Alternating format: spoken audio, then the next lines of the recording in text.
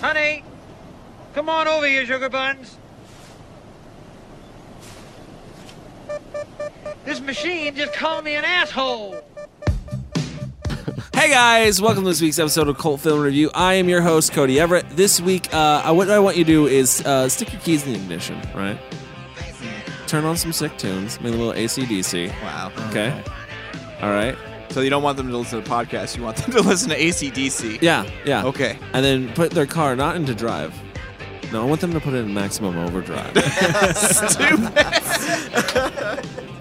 Because that's what we're talking about tonight on Cult Film and Review. So let's just start the show.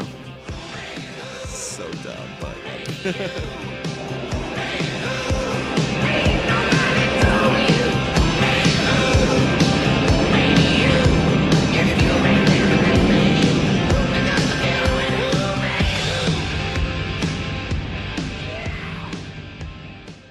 Your Hollywood system stole our sex and co-opted our violence, so there's nothing left for our kinds of movies. I did not hit her. It's not true.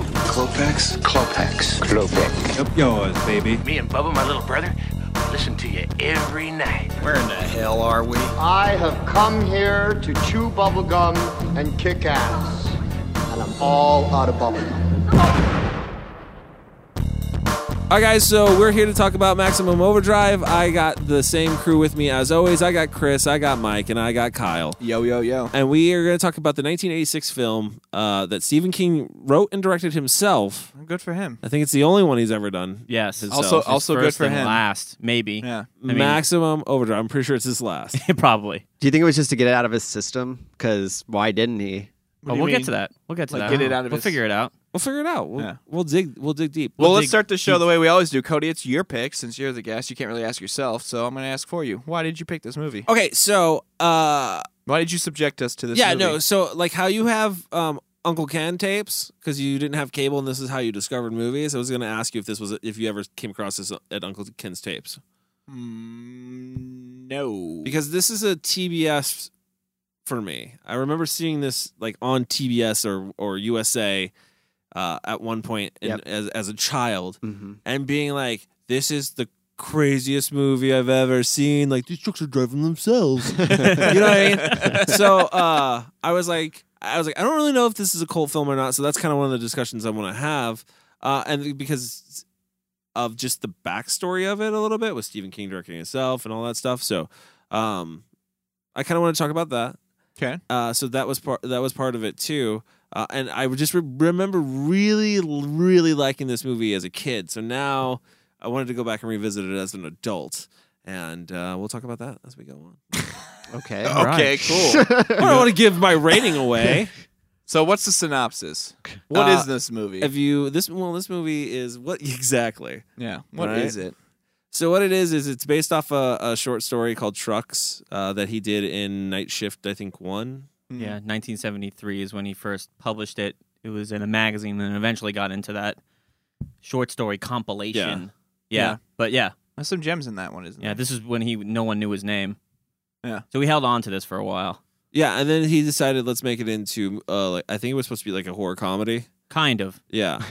And then but anyways, basically what it's about is it's about Emilio Estevez, Bill, as basically a person like on parole working for a real asshole in a gas station when a comet passes Earth, leaving Earth in its tail.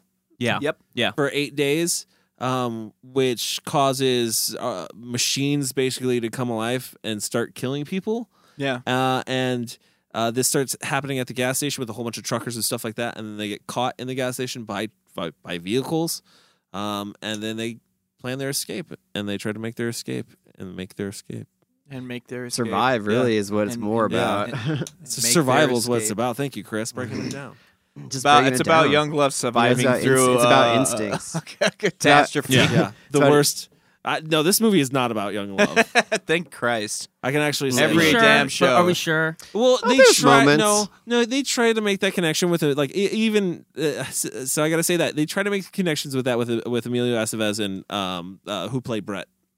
Laura Harrington? Yeah, Herring? Yeah. What is it? Harrington. Yeah. Yeah. So they try to make a love story between those two, but it happens so instantaneously, and like there's no chemistry. It's very awkward. It's basically like, yo, there's trucks outside. We might die. You won't fuck? Yeah, okay. That's it. That's it. I don't know. Really how it I think happened. there was a little more than that. They kind of tried to show that each character was sort of like able to take charge of a situation. Like her coming in with like the Bible thumper salesman, like kind of like fighting him off and, you know, basically being like, fuck you. And then him kind of rebelling like against his boss and his job. You know what I mean? So you kind of set up these two characters that eventually like come together. Wow. Is this really happening? Oh, apparently we're getting a call. Do we have a guest on the show tonight that I don't know about? Pay your fucking bills. Podcast goes down immediately. Yeah. So, anyways, no. One of the things I wanted to ask too is, does anyone read Stephen King? Mm-hmm. Yeah, a little bit.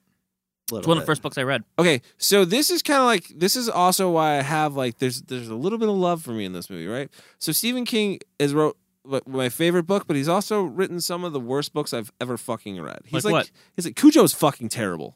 The book is horrible? Horrible. I never read Cujo. Is it as boring as the movie? It's way more boring than the movie. I hate to say it, but yeah, while we're on that, I recently watched Cujo and thought it was the most boring movie in the whole world. I always thought the movie was not good. The book is right. The book is right there with it. My problem with Stephen King is that, like, and it's funny because this occurred to me while I was watching this movie, because it was like, wow, this just feels like Stephen King. He has the same characters, he has the same backstories, he has the same situations, the same personal conflicts that are happening in all of his books, and they basically totally came out on screen. Whereas like other movies that have been done of his books, they have other directors involved and they've kind of tweaked stories and changed character development in some way. But this just felt like his book on screen, which I don't necessarily think is a bad thing, but I don't think it was a good thing either. Because I don't like his character, the Emilio's character, because he just feels like every other lead male in any Stephen King book. But 3 feet tall. Yeah. With boots on. I don't know. I feel like most Stephen King's male leads are short. Anyways, I don't know why. I really got a Shining vibe out of this too, Kyle. I got a little Shining. There's a little of a mist in here. There's a little of his book Sal. I really felt like there was a little bit of mist in this, though. Yeah. Like people just locked up in a place and there's just this danger outside, but really the danger's it doesn't inside. do it as much. Yeah. But the danger's really inside. But inside. this film doesn't really do that. It's the same. It's the same characters over and over. Okay, so anyways, what it is, I'll tell you what it is too. It's Night of the Living Dead, but with trucks instead of zombies. This is that's one of his favorite films. I could definitely see that. No, that's what it is. It essentially is. Yeah. That's essentially what it is. Mm-hmm. But no, I think it's also, it's like what I was going to refer to is like, it's like, and you hit it the nail on the head. It's a bad Stephen King book. Now the question is, perfectly translated to film. Has anyone read the short story? No, I'm not saying the short story can be great. What I'm saying okay. is like you read a bad Stephen King book and it plays out exactly like this movie. He's 100% correct. I gotcha. Like, it's all over the place. You're like, what the fuck? But now, does it translate better? Is it more entertaining on film and translate better as a jumbled gem? I guess is my question. It depends on who's directing it and who's writing it. I mean, well, honestly, because that's what I'm saying. Like so in answer to that question in regards to this film, no. But like when you look at anything that Frank Darabont did for him, like gold. Those are fucking fantastic Gold. because he tweaked and changed the story and he basically took what was good and got rid of the extra noise. So I guess let me ask the question: Is this a cult film? I think it kind of is, actually. Yeah, I think so. I think that truck alone makes it a cult icon. Which pisses me off that you brought that up because you would think that would be the truck that would be on the box art of this film, but it's not. And no, because it's a Marvel character. Oh, really? Yeah, that's the a Green Goblin. See, I didn't know that. It's actually on the back of the movie. Okay. It's a screenshot, so you don't have to pay as much for that. Yeah. Fuck, that's stupid, man. That is like the staple of this film. Yeah. Like, how were they allowed to use it in the film but not on the cover? Who knows? Times were different. I guess so. Anybody like Stephen King's cameo in the beginning? Oh, I love it. It's Machine called me an asshole. It's meant to really. I know what he was trying to do with it. He meant to do that to like kind of establish like the whole running idea of what the film was going to be about. He kind of does like an M. Night Shyamalan thing with like Lady in the Water. I never saw that piece of shit, so. Like he kind you of like explain, injects please? himself into the movie, but he's also kind of like the representation kind of like everything that's going on with it. Like he establishes himself as, okay, it's me versus this machine, and this machine is calling me an asshole. Yeah. Like we're going to have a conflict, you and me.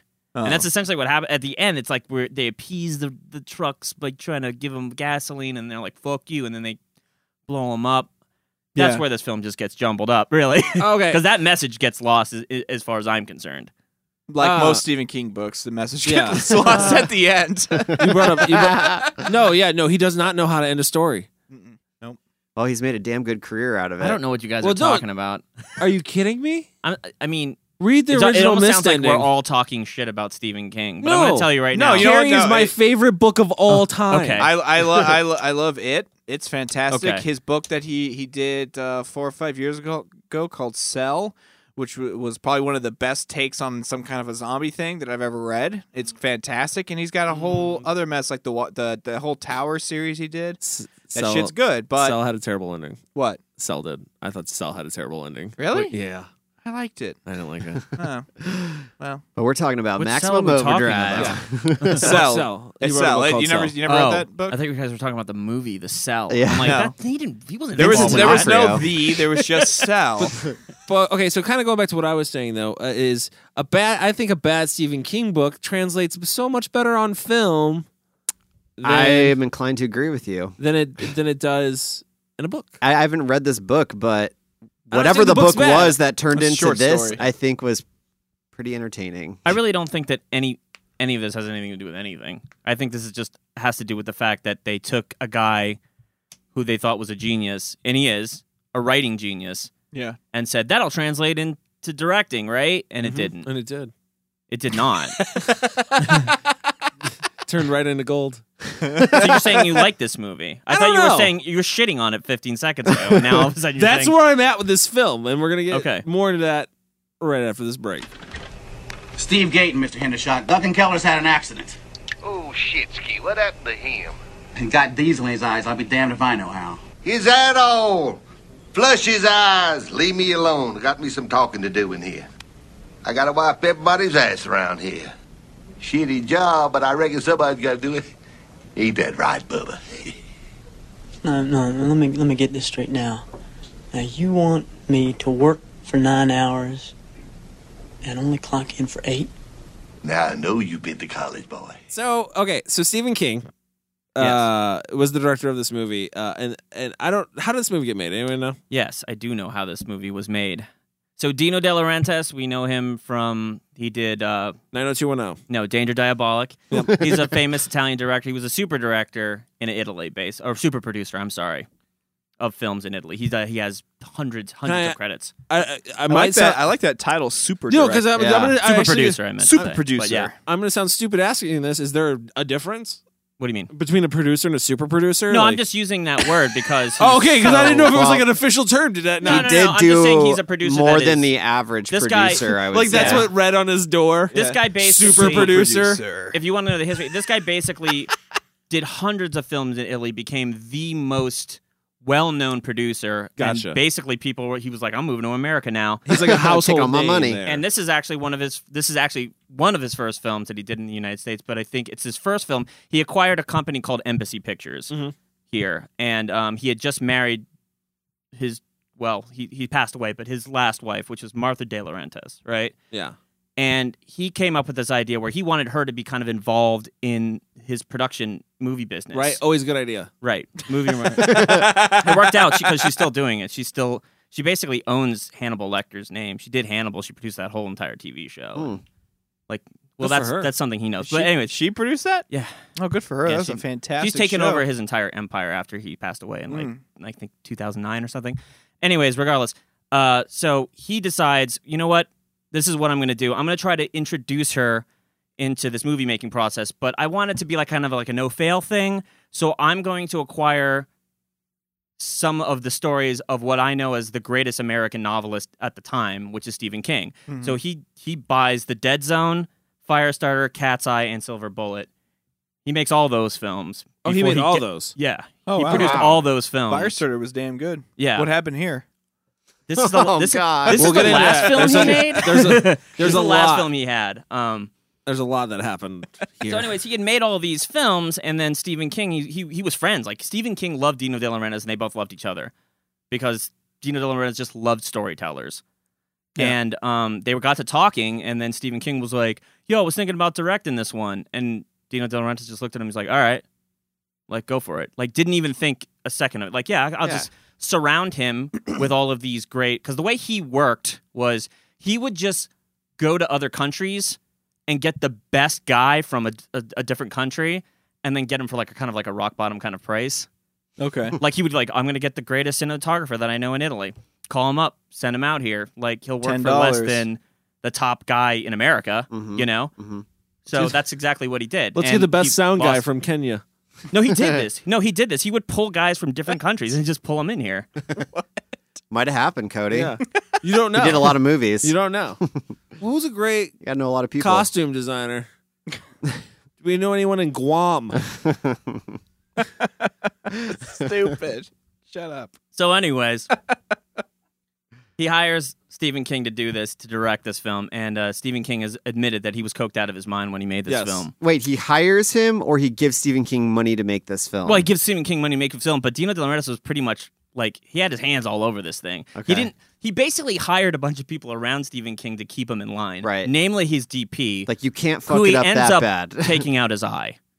Yeah. That guy ends up losing Wait, his eye. who? The DP. The DP. Oh shit! And ends up suing them. So the DP was kind of in charge of keeping Stephen King in line because they knew that Stephen King was kind of out of his mind a little bit, and he knew he wasn't really good at. They didn't know he wasn't a tested director. Yeah. So they hired this guy. The only problem is the DP was from Italy. He didn't speak any English, so they barely could communicate. This plan is just falling apart. Well, good for the DP because I think he did a great job. Well, he did a good job until he lost his eye. And the way that happened was they were doing it's a lawnmower scene, right? The perspective was all off after he lost his eye. They were doing a close-up shot of this lawnmower, right? Yeah. And the DP's like, "Yo, we got to take the blades out of this thing." And Stephen King is like, being the horror guy that he is like, "No, blades are scary. Keep the blades in there. Don't even see the blades." Right, and he's just like, "We don't see it." That's exactly what he said. We don't even see the blades. He's like, "No, we have them in there." So, anyways, everything on this set was remote control, right? The cars, the trucks, everything was so this thing wouldn't start. So they do it one time, they do it a second time, they do it a third time, and this thing starts coming at the camera, gets stuck on this wooden plank that they had the camera propped up on. It's split in half. Flew right into this guy's eye. Jesus. There was blood everywhere. They take him to the hospital, and surprisingly enough, after 2 days, he comes back to finish the film, thinking that his eye was going to heal. It never does. He looks like a pirate for the rest of his career, and he actually lost a ton of work because there was nothing more fitting. Other than a surgeon losing his hands. A cinematographer losing his eye is like this weird poetic thing. But I don't think no one wanted to hire him for a while. That's kind of bullshit though, because he sued him for $18 million. Yeah, good for him. Because I don't think that should cut you out of work because your eye is what you're seeing. I know your brain is interpreting. Well, what they were worried see. about. I guess the argument was that his depth perception would be off. Yeah, and they thought that maybe it wasn't gonna. But he went on and he did get work. Okay, he continued to do and stuff. $18 million. Well, they settled out of court, but okay. Yeah. That Stephen King was probably having an orgasm at that moment. He's probably like, "Yeah, the real horror." He this was. is how He was it really coked out. happens. According to him, he was coked out of his mind. Yes. And at least one other person on the set said he would start the day with 3 beers and end with 10. Party animal, dude. Yeah, he was nuts. He was in maximum overdrive the whole time. That's how you shoot a movie. That's how you. I want to shoot a movie like that, right? And get this good of a movie out of it. It's a miracle this thing got made. Yeah, no shit. Like cocaine is not I don't feel like you get more creative with cocaine. Really? I think they got creative. I feel with the like you start making which is quick. You start making quick decisions that aren't good. It worked for Wall Street. You want that quick. Yeah. Don't think about the consequences. Just go. Instincts. Yeah. Buy, sell. So, what did you guys think about the soundtrack? Wonderful. AC/DC? I mean, do you like AC/DC? Yeah, that's pretty much the only then the question. answer is yes. Then I guess. I like the fact that like I think it was like the opening scene, like the AC/DC van gets like all smashed Dude, up. that opening scene's pretty badass. It's awesome. It is. It's pretty. And There's then some the good- whole lady soundtrack flies is through the- AC/DC. that lady flying through the window of the car. Oh, look good. It was so is on par with the Werewolf in London. That opening scene was so ridiculous. I I'm loved sorry. it. It's just so over the top and stupid. Just what else could they throw at it? Which is exactly, I think, exactly what I said about that last scene, American Werewolf. Like it's just throwing more and more bullshit at you as quickly as possible. You know what I thought though? I was like the whole watermelon thing. Did this inspire Final Destination in some way? Maybe. Why? It could have. I definitely got a Final Destination vibe when I saw some of these scenes playing out. Well, that's another like weird thing. Does it? I almost feel like they shot this movie in fucking order. Like, do you think they went chronologically? Yes. I mean, it's possible. I almost feel that way, and the reason I say that is because, like, the rules of the machines that get like possessed, we'll say, gets looser and looser and looser and looser. Yeah, as the film goes on. I couldn't figure out. Okay, I'll accept the fact that a comet passed by, and in its tail there was some kind of radiation thing. That's fine and well, and these machines are kind of coming to life. Why do they have an agenda? Like, that's the whole thing. Like, why would they have an agenda? That's explained at the end. Explain it. Oh, explain at the very end. The last fucking scene you see, it explains why it has it. Like, in text, mind you. So it's almost as if they added it after the fact when they realized this makes no fucking sense. I think this goes to your argument, Cody, that true. maybe they did this linearly. Because it's like, maybe they got through the film, they were like, wait, why did we do all this shit? Why are the trucks specifically you know what? targeting humans? I wrote it on page 56, I think. He doesn't know how to end a story. This is what I'm telling you. Yeah. He did the same thing with The Mist. It's a fucking prologue at the end of the movie that explains like, this is why you're supposed to believe everything you just saw. Like, fuck you. No, he did the same thing with The Mist. If you read the Mist short story. Oh, you mean the original? Yeah, Gotcha. if you read the Mist short story, it ends so terribly. And then Frank Darabont came and just was like, here you go, poop, magic ending. I think that is the secret to great Stephen King. Not all of his great films are done by people that aren't horror directors. That's a weird thing. Like The Shining is a great film. Well, John Carpenter did Christine. Not all of his great films are horror films, really. No, they're not. But I mean, The Mist is to some extent. I have a question about the agenda thing you were just discussing. Yeah. So we're assuming that the vehicles or the machinery does have an agenda. They do. Okay, what is it? It's to thin out the herd for the aliens to come and basically take. Okay, so there's aliens. Yeah, they mentioned at the end. Did you get that? Okay. So why? Emilio talks about it in halfway through. Here's that my makes so question. much more sense. No, it doesn't. These trucks are just like running shit down. They're like, going down ditches after people, like all this stuff. Yeah. Why do they not just bulldoze the fucking building? from the get-go. Because they need them for fuel. But see, that's the thing. That was doesn't like make any later sense to me on. either. That was like later on. That they're Yeah, like, they we already- need fuel all of a sudden. They're like, let's Beep, corral beep, these beep, people beep. in here because we might one's need brought them this up later. yet.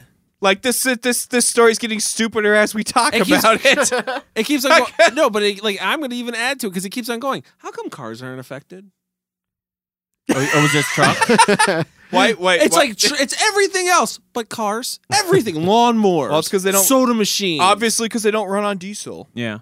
Soda machines don't run on diesel. Oh, Yeah. well, maybe not nowadays, but in the machines don't 80s, either. let me tell you. Speaking of soda machines, best death in the movie right there. That was a really cool The scene. fucking the soda little wound on his head. Yeah. I I just don't loved how it was like. understand- Sorry, Mike. Go ahead. No, I'm sorry. Go on. I just love how it's firing off at the kids and they're like running and tumbling. They get just knocked down by it. That's one of my favorite. That's one. So this thing does have gems of scenes. It does, yeah. That's pretty. Any badass. scene that's not at the gas station is gems of scenes. Which Oh, no, that's there's- like 3/4 of the film. Just very rarely anything that's not at that gas station. Yeah.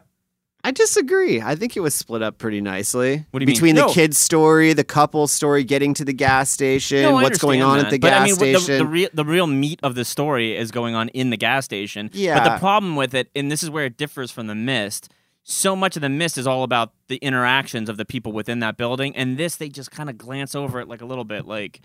Yeah. That's the problem with this movie. Like that's why I want to play the remake game at the end of this episode is because Fuck. this Yeah, this movie has so much effing potential if they would have put kind of rules to the universe. And you had 900 people in that thing to kill, and you kill 3? What do you mean? What thing? In the gas station. You had there's 12 survivors, guys. Yeah, I know. Yeah, there's 24 people in that thing. No, 3 people literally die. I think it's 3 or 4. There's really not that many people. Oh, that's not true. There's more a lot than that. more. There's a lot of more opportunities for kills. They could have got way more creative with the kills because of how loose the rules were being. Which is surprising because it's okay, you should be the most creative guy with kills because you're Stephen King. Yeah, it's but you went pretty soft, and I'm not saying that. No, I agree. For as little kills as there were of human beings, there was a lot of explosions and cars flipping and things like that going on, that I feel made up for that. Maybe they took some of the special effects budget and they just put it more into explosions. Since it is stunts, man. It is a car. It is a car movie essentially. Yeah, Stephen King. I mean, think about Christine. I mean, think about the deaths in Christine. They're all the fucking same. And I was satisfied. with when the machine gun was blasting off and just annihilating people. I was like, that looks pretty good. That some mind you, squibs made absolutely no goddamn sense whatsoever. It was But just that's another. okay. That's what I'm saying. That's another how element the to throw in rules there. got. Sure. But no, because I especially saw in the when they're actually pumping the gas and all that stuff. There's so much potential in those scenes and just of the communication between them and the machines and stuff like that. You actually see it's oddly enough the trucks have more character than the real people. Bit. And I don't know if that was. I don't feel like that was done on purpose, but it should have been. Maybe. I have a question. In terms of motivation, why the hell did they feed the trucks the gasoline? Because they were going to get shot otherwise. But With the 50 cal. that goes completely out the window later on. They're just let's take. But they feed 'em- it didn't kill that many people when the machine gun was going Yeah, off. it did. It was And 4 or 5 people. Okay, you know Only what? 'cause a waitress Hold on a walked second. out. Hold on, they had enough guns to completely arm an entire army in the basement. Yeah, bazookas. Why are they like, oh no, there's a machine gun now? Love here. that, by the way. Let's just fucking blow it up. We have grenades and everything. I agree with you, Mike. There's no reason It for them to just fill made the no trucks. sense for them to appease these trucks, and then all to what end? Until they ran out of gasoline, and they realized oh, now They we gotta didn't get know. more. And then they go to kind of get more, and then they say, you know what, we should just try to blow them up now. Let's just blow them up now. That's the great Emilio. The worst acting in the movie is Emilio when he's pumping the gas and he's just so tired. Yeah, putting the gas in the big hose into the ground. He's so tired. He can barely do it. I don't that's how he's acting in the movie too. He's oh, I got it. Even that this film comes right after Repo Man. I think he did Repo Man right during this or something. 1986, I think, was Repo Man. Because also. from what I've read, the way they even got Emilio Estevez was because Martin Sheen was in. He was in. I think Silver Bullet. What was it? No, Dead Zone. He was in Dead Zone. So they knew him. They're like, "Yo, you think your son wants to do this? He's in a hot movie right now." And he's like, "Yeah, he'll do it." Awesome. But he's horrible in this, and he's so good in Repo Man. Yeah, he's really bad in this. I'm so glad this is coming up because I was gonna bring this up that anybody here who liked this movie but didn't like Repo Man is crazy. Because don't worry, I'm envisioning similar ratings from me. Okay, I'm getting that vibe. I'm getting that vibe for sure, and it's all making sense now. The saving. Maybe I just truly hate Emilio. That's what it comes down to. That's the problem. He'll never win with you. The saving actor in this movie, the saving actor in this movie to me is Pat Hingle, who plays Bubba. Oh yeah, he's great. The boss. Yeah, Holy crap, I love dude, him. is he fantastic? No, and he has the most conflict with people. I like he has him. the most. I feel not character development, but he's definitely the bad guy actually in the film. I feel like he always kind of plays that same character. Yeah, but he does it he's really well. Great. He's great. Yeah, his presence on screen. And who doesn't want to? I mean, this is why I love Terminator 2 because of the hidden underground gun layer. This one has one too, and I was very happy to see that. I was like, "Oh yeah, dude, Arsenal down in the basement." God, I can't wait to get a new house and have that recreate just that. full of airsoft guns. Did you just recreate the cellar of Maximum Overdrive? Dude, how'd you know? Dude, if you go out back, I got the cellar from T2 down there too. Yep. It's got a little there are adjoining doors, but I want you to enter them like you do in the movies. You have to pull that giant board out I'm of really the way. big into cellar recreation. Cellar artillery. You're like this old house, but for sellers. It's like cosplay, and but for arsenals. sellers. Seller play. My next one I'm doing is the lotion on the skin. I'm going to the Panic Room for the movie Panic Room next. Really trying to capture that sense of fear. A sense of isolation. I'll tell you who saved this film for me is Yeardley Smith. Oh, why is she not in the movie more?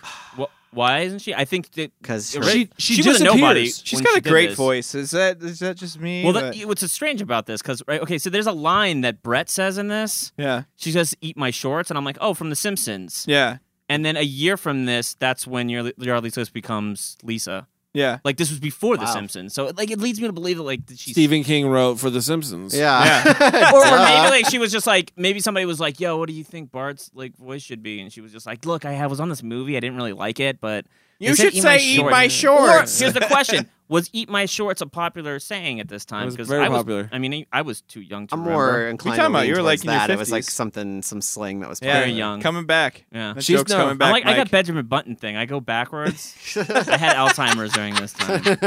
She's so now I'm 50.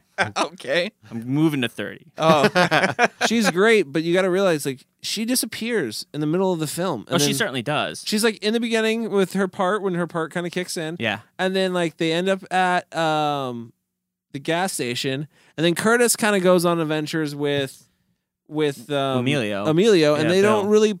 She doesn't really pop back up until she's climbing into the fucking sewer to escape. And can I just say something? I want to say something too. Missed opportunity with Curtis not dying. Why? I just kind of felt like that's why it needs a remake. I'm telling you. That could have brought so much to the story. Yeah. If this hero this guy that's consistently trying to be this nice guy, this hero, and all these tough guys are in the room and they won't fucking do anything. If this guy doesn't end up dying in some way, kind of that's basically what ended up happening in The Mist. That whole scene, that whole scene in the beginning when they're they get the kid, the young skinny kid to go outside and fix the generator or whatever, and it's all these grown men won't go do it. They're too fucking scared. He's trigger shy. That's exactly what would have happened. It would have been a better film. Yeah. There needed more. There needed more. This movie needed a little bit more humanity, a little more conflict. I think you got that though through the kid when he finds out that his dad died. Yeah. Dude, that's where scene that comes and from. goes It does. that. It's a fucking blink. He does. Well, where's my dad? He died. Yeah, oh, you you're gotta real focus- nice. And then, all right, moving on. Yeah. New subject.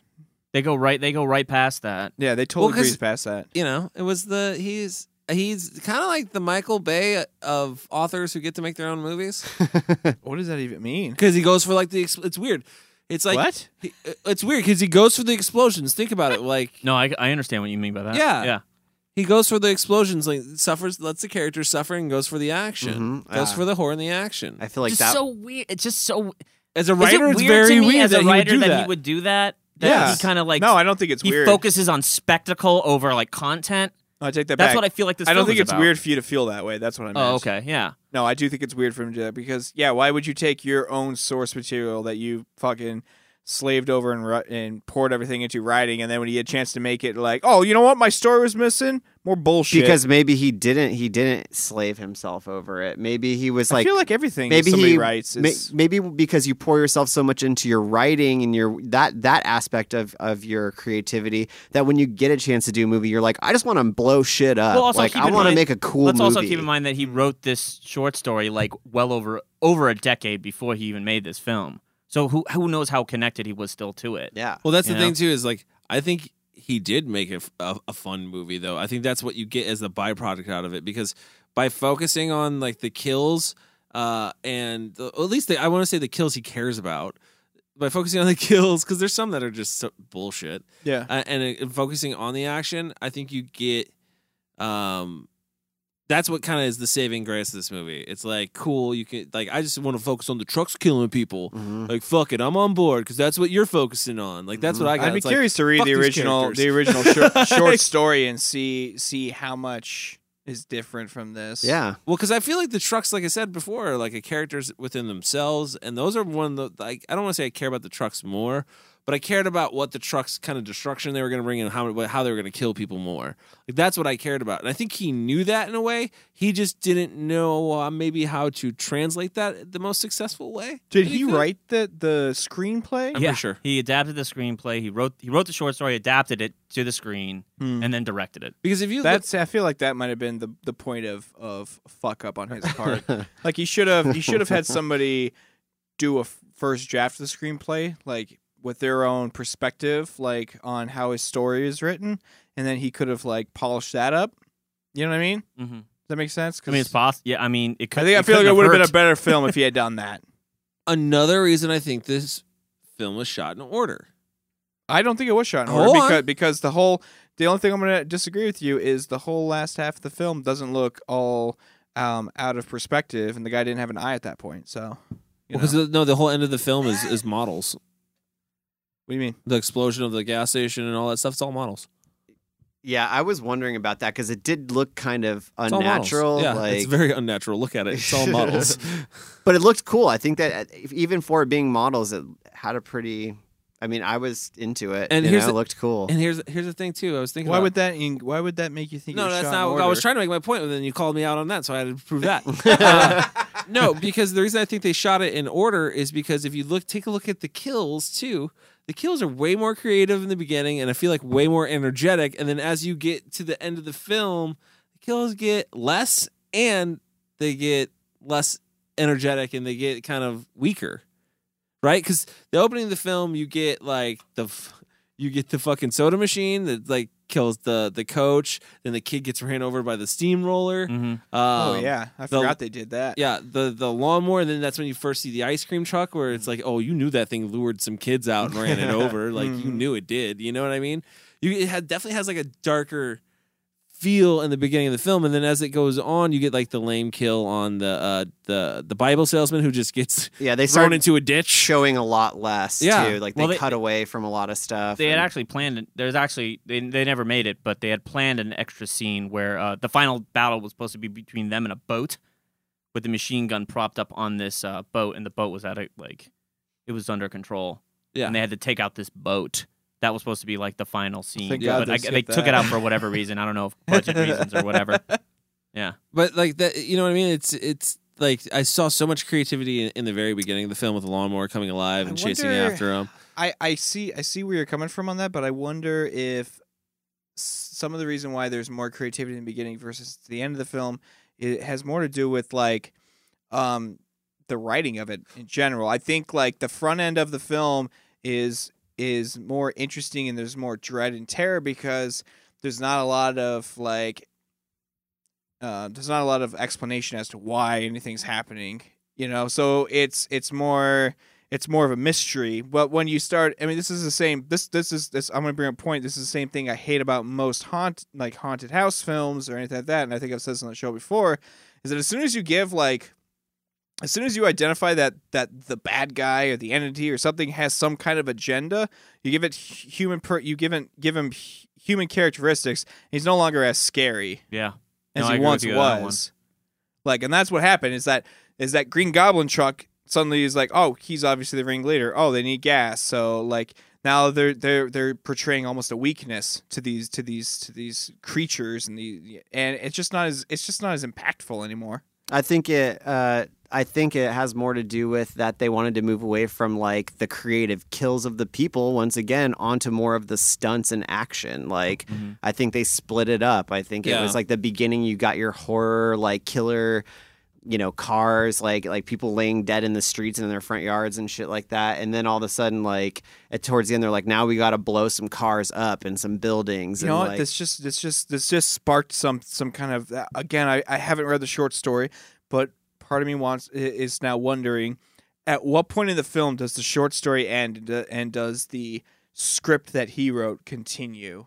You know what I mean? Like, I feel like the reason the front half of the film is more terrifying and more interesting is because that might be more closer to the original short story, and the back half with the people stuck inside is stuff that he created for the film because it is a short story. So you can't. Funny that we're doing this because I remember when we did Return Oswald's Shat on Me. For what? talking about the book, but now we wish we had listened to the story. No, I'm not talking about. You were talking about the book because you read the book, and you're like, "Well, Right, but this I is how kinda the feel book like it would've goes." been nice to have I read the haven't read short the book, story. so I'm just making an assumption Yeah. here. But it's making me start to think about. That's why the front half seems so much more interesting and so much more terrifying, is because it was already a book that he worked on over time and polished. Whereas, like, this script could have been like something. Can I not finish my statement? Go ahead. We're just deciding who's going next. All right, you can both go at the same time. How's that gonna be? How's that gonna work? I'll just mute you both, and me and Mike will have a nice, pleasant conversation. I'd like to hear what Chris has to add. What if you found out that the back half was actually the story and the front half was added? Well, it will just cement the fact that I think Stephen King is an okay writer.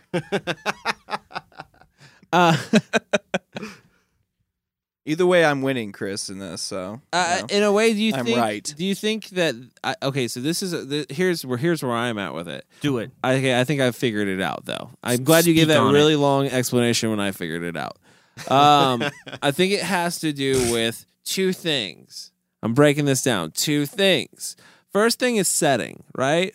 Okay.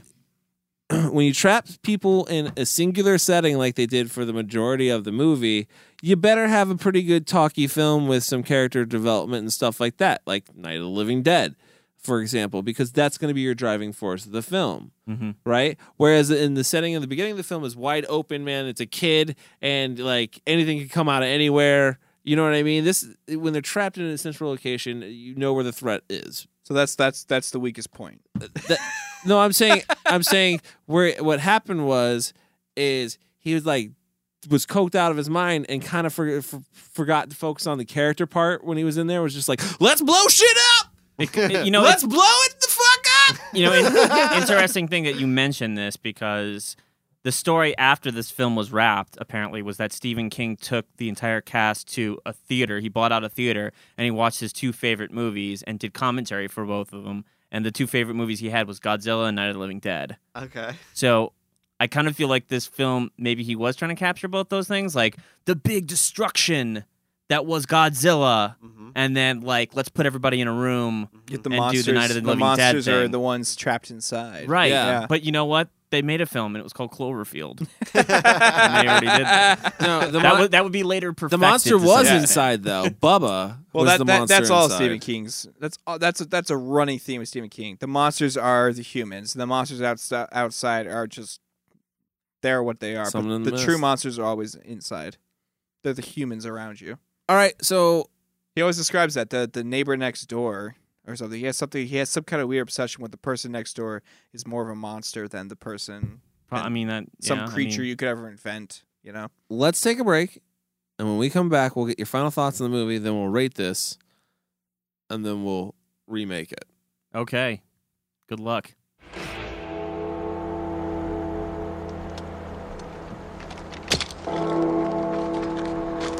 Sorry, guys. It's fun while it lasted, but we're all out.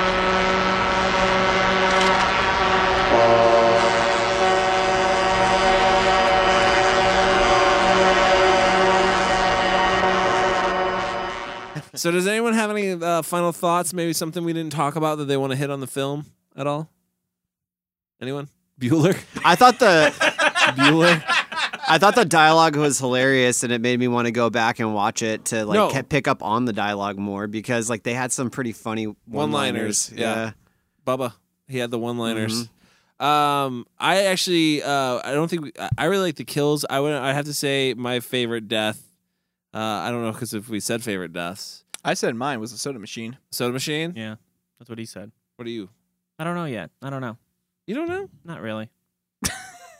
It's a great podcast right Sorry, I here. hadn't thought of it until you just said it right now. Hadn't thought about it. What your favorite kill would be? Yeah, I don't know. Kyle? Soda machine. Soda machine? Yeah, and I'll say it again if you'd like. No, wait, we I still know what need it to is. kill time. My Yeah. favorite scene I can keep saying is it. the waitress coming out and being like, "We made Yes! you!" And then she Oh gets my like, God. gunned down as you knew she would. I like when She was comes asking out, for it earlier. She was. Yeah, no, She when she wouldn't comes shut out the first time and she does like the crazy body movie. Yeah. She's got like that, movements she's with got it. that. I don't know what that is. Like Yeah, MC weird- Hammer stance. Yeah. She's like, "We made you. We made you. Yeah. You Anybody can't do Did this." anybody feel like that scene was like Stephen King saying like, now this is the part where we say something, a commentary about the United States of America. These trucks, they're made in the USA. They're stamped with all of them. And then she comes out and she says, we made you. And I hope she's killed. That scene happens twice, and then it fails completely. Yeah, it does happen twice. Like if They're they like, did you it didn't once, quite okay. nail it the first time. Maybe give it a little bit more. Yeah. It seemed like he was trying to take it to a serious tone. I would admit, or that was just a creative decision made by that actress. Improv. She's like, you know what, my character would have been upset by the fact that we made these things and they're attacking us. And he's like, Maybe "Shut the maybe he was fuck so up. Can we coked out. kill He's just her? like, yeah, Can we you know kill what? Let's her? just try it. We'll keep it. It's fine. Is it Stop confirmed that actresses, he am I was right? coked out this whole time? Yeah, he said Okay, it. good. He Because said it. because we've said it a lot, so No, I he want to said make it. sure that it's okay. Did anyone else cringe like real hard when that the turkey cutter went into the waitress's arm? Because that made me cringe really hard. I thought that was a effect. good one. Yeah, that one got Honestly, me. No, nothing in this movie made me cringe. Really? No. Not even the acting. With that, let's go No. to the ratings. like all of the deaths, all of the stuff reminded me of a trauma film where it was like so like really over the top and splatty. I wouldn't go that far. And I was kind of Yeah, I like, wouldn't go that far either. really? You didn't think like when people get hit by cars and They explode? were really splatty. Yeah, the That hits would were happen. really yeah. splatty. Get hit by a semi and tell me you don't explode. I don't think you would explode into a puddle of blood. No, I don't think you explode like a water balloon. I don't know. It's another explosion. Okay? Depends on how fast it's going.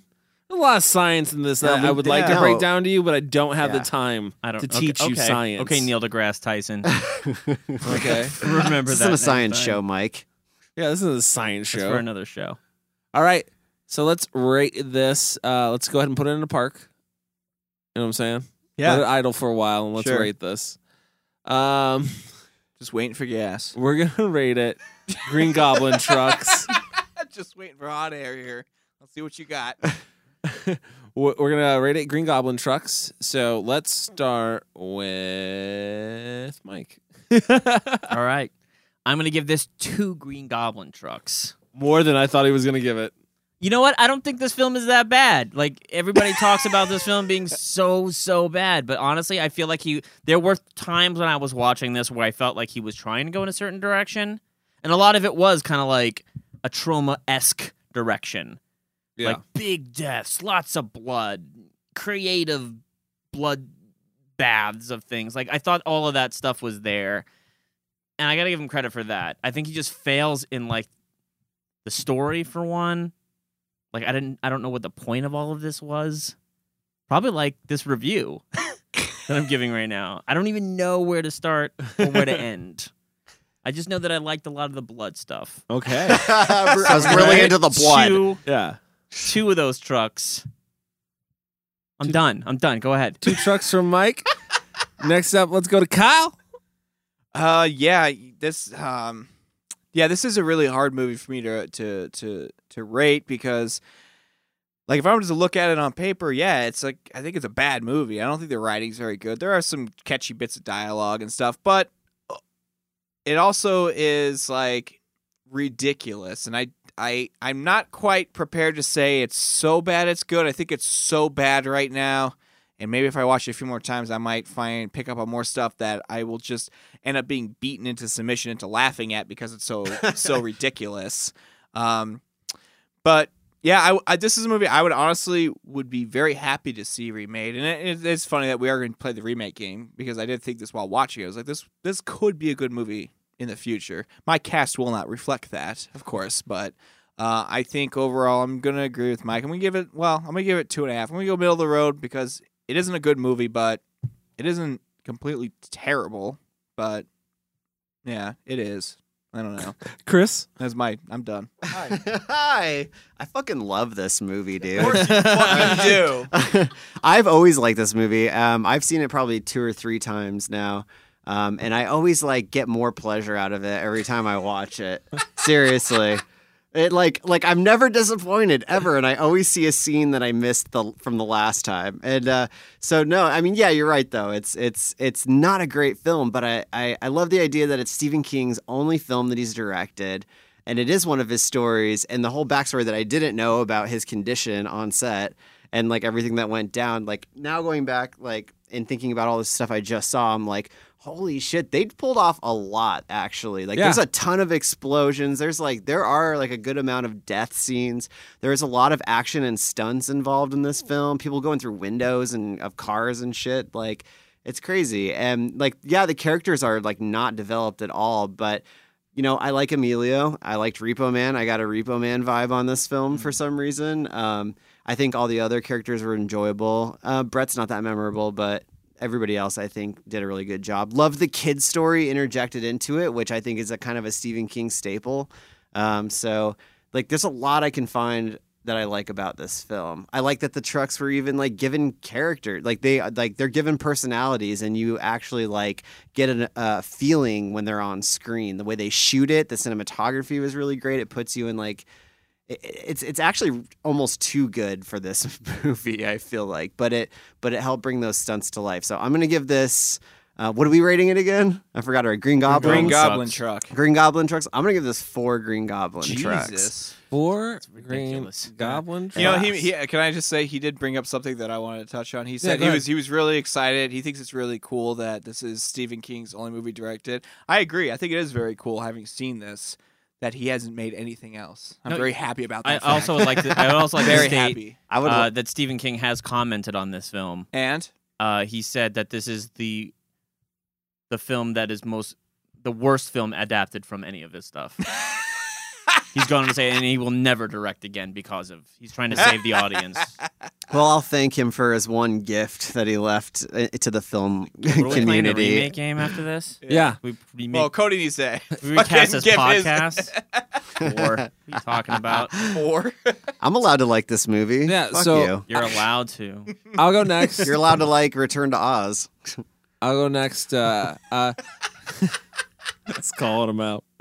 Love you, Mike. I'm 12-year-old Cody is still in love with this movie. I still love it. Like, adult Cody has a hard time sometimes. Like, I would be like, God damn it. But then, like, someone gets knocked into the head with a soda can at, like, a high rate of speed. And I'm like, I'm back in. I'm back in. Because 12-year-old me just gets excited about killer trucks. There's something about killer trucks that's exciting, and I can't help but watch it and enjoy it every time. Yeah, there's a lot of things that I bash on it for because they need to be bashed on, but overall, this film is just enjoyable to me. I really enjoy it, so I'm going to give it actually a 3.5. Hey, all right. Fuck yeah. So I'm the asshole yet again. Or I'm the asshole. You're the asshole for giving it such for high liking regards. You idiot. All right, so let's just jump into it. Let's jump into the remake game. Let's do it. I'm ready.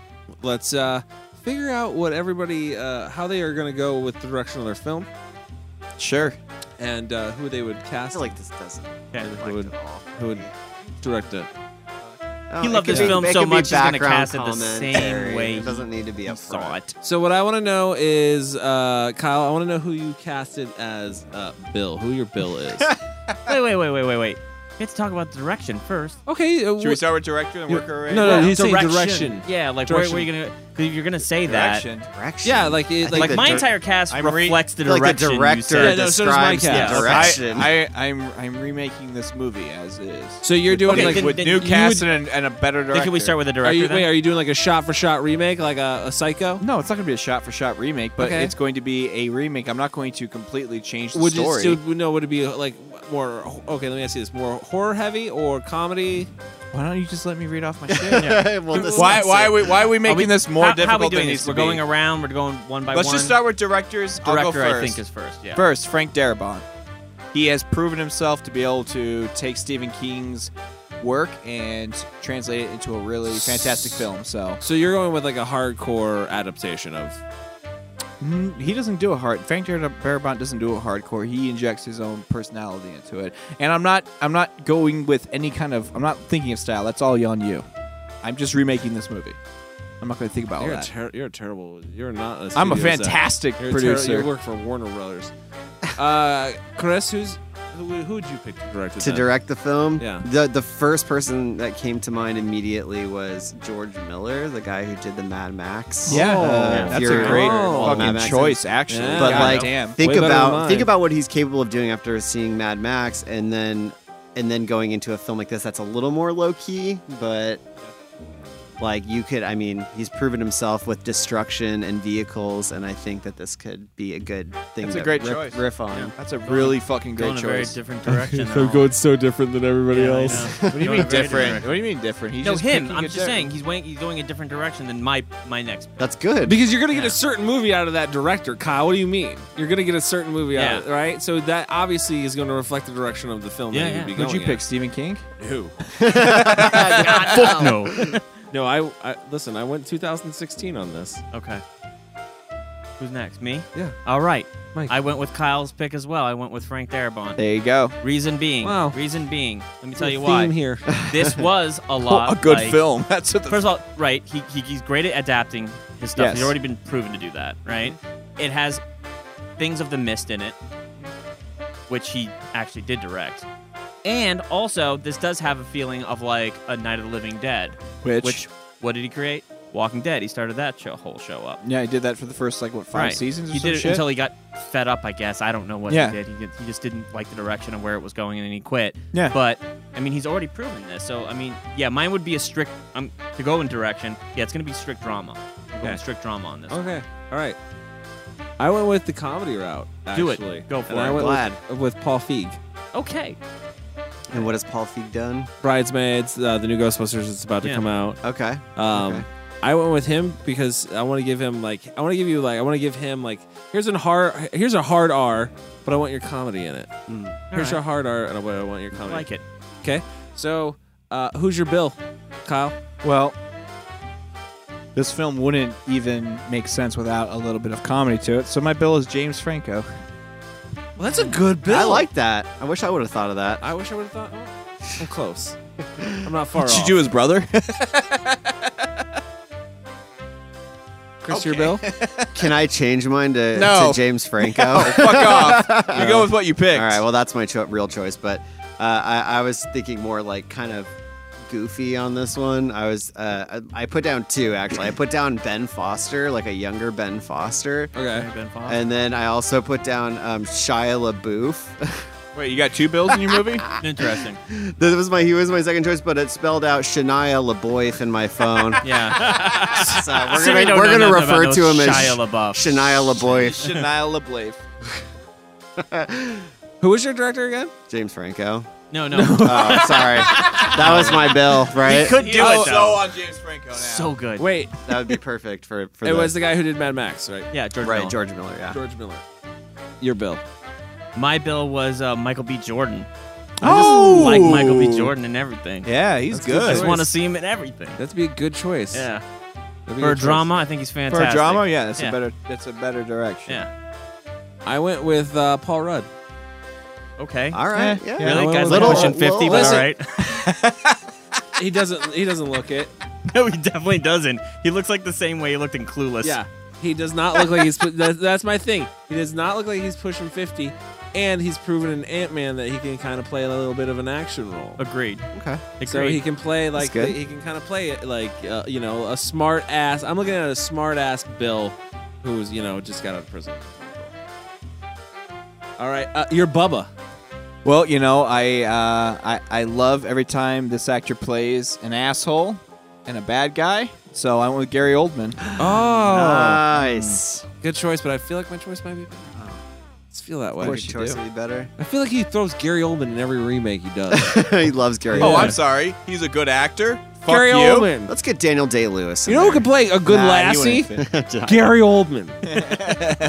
Daniel Day-Lewis's face as the Green Goblin truck. Chris, you're Bubba. Sorry. Bubba, I put down John Goodman. Oh, I thought that too. I thought that Good when choice. I was thinking I think through he it. could go comedy or he could go serious Yeah, drama. definitely. Mike. I fucking agree. I said John Goodman Yeah. as well. Whoa. Serious See? drama. This is crazy. We You don't guys always disagree. You guys are connecting today. Mine was J.K. Simmons. Okay. Good one. Yeah. Oh, that's a I really like that good as one. well. For the way my movie's going, I feel like it's actually J.K. Simmons is good. I'm stealing that one too. All right, your Brett. Give me your Brett. Kyle, I'm ready for your Brett. My Brett is Mia Kunis. Oh, Okay. good choice. Good choice. Good. There you go. Nothing else needs to be said. Chris? Done. Yeah, I put down Anna Kendrick. Okay, cool. Yeah. Kendrick Lamar. I would like to see her in a little. Yeah, Kendrick Lamar. I'd like to see her in a little bit more of like a offbeat but badass kind of role. All right. Yeah, definitely. Of course you do. I can see it. Who'd you go with? Okay, Mike? sorry to go back into the stories I've heard about this film, but originally Stephen King wanted to cast a tomboy in this, right? Hilary Swank. You went with Hilary Swank. No. Dino De Laurentiis said no, fuck that, and they went with Laura Harrington. But I feel like if I had Frank Darabont on my crew, he'd be like, no, I'm doing a strict story, right? So I went with Rooney Mara, who was in The Girl with the Dragon Tattoo. Oh, okay. I thought, I'm kind of going that Okay, route. I want to cool. keep her That's like a a good real choice. hardcore tomboy. That's actually a That really would damn totally. good choice. Yeah, that would fit into the George Miller version of this. Yeah, that would either too. way, Chris. Yeah, why don't you take that one as well? I'll borrow that. I went with for my Brett. I went with Olivia Munn. Okay. Right? Oh, she's terrible in X-Men. Jesus, She's bad. That's why I'm giving her this movie. So redeem yourself. bad. I'm saying I'm giving her this movie. Redeem herself with a little bit of a horror comedy. Yeah, you got to go What back else to has that she been genre. in? Yeah. Attack of the You Show. got to learn a few things. Yeah. No, you know what? She was good in the news. Go somewhere where you can screw The up. newsroom. Yep. You know. Plus, Not Brett's worried about Still look cool. Brett's not the biggest character in my movie too. She's not. Yeah. So. All right. So. Here we go. This is where it gets important, right? You got to. I feel like you have the power couple in this one is Curtis and Connie, so you got to build a good couple. I got Okay. it. Okay. All right. Because Curtis, Nathan Lane and Robin Williams. We're going straight Bergdorf on this film. and Curtis is the sidekick too, so you got to have a good sidekick. And I felt like he was a little bit of the comedy relief. So, who is your Curtis, Kyle? I don't want to say Donnie Wahlberg. Really? Huh. Okay. Okay. All right. Why not? This is where he just gave up on casting. He did. Johnny Wahlberg. I hope somebody says Vanilla Ice in this one. Chris. Curtis, Seth Green. Oh, Okay. I would hate him. All right. I fucking hate that actor. Jesus. I think if you put him He in a little strikes bit me more as of such an a, annoying person. but Okay. I don't know they're him. pretty I don't know annoying as a personally. couple. That's kind of how I saw. They're pretty Yeah. annoying as a couple. Yeah. Okay. Mike. Here's what I came up with. The direction. We're going back to the direction. Yes, you got okay. A pivotal setting in this movie is that it takes place in the South, North Carolina, right? Yeah. So I saw it as a really young couple, like a 15-year-old, 16-year-old couple. Okay. So I went with Tom Holland Oh, nice. as Curtis. Yeah. Okay. Spider-Man in the new Civil War, young kid, good actor, showed his acting chops in that film. That's my choice. I went with a box office hit. Oh, there we go. Vin Diesel? No, he may not. Oh. He may not have made a lot of good movies, but I'm hoping this is the Vin one. Diesel. I'm hoping this is the one. Adam Sandler. Mike Curtis is Kevin Hart. Ooh, okay. Mike Curtis is Kevin That's Hart. actually a damn good choice. Not bad. I like it for That's comedy. Yeah, Works. I'm putting a That's cast a good together. choice. That's a good choice. You had one so far. That's been good. Good job. Who is your Connie? Sofia Vergara. Oh, wow. What? Okay. Interesting choice, That's an actually. interesting one. Yeah. I like there's a dichotomy of the two characters. Yeah, it there. certainly is. I forgot. Yeah.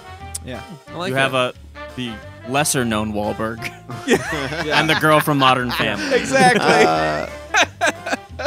I don't know. That'd be good. Whatever. Chris. Well, to play opposite of Seth Green, I put Amy Schumer. Okay. Oh, I like it. Yeah, Let's see that. that is cool. Mike.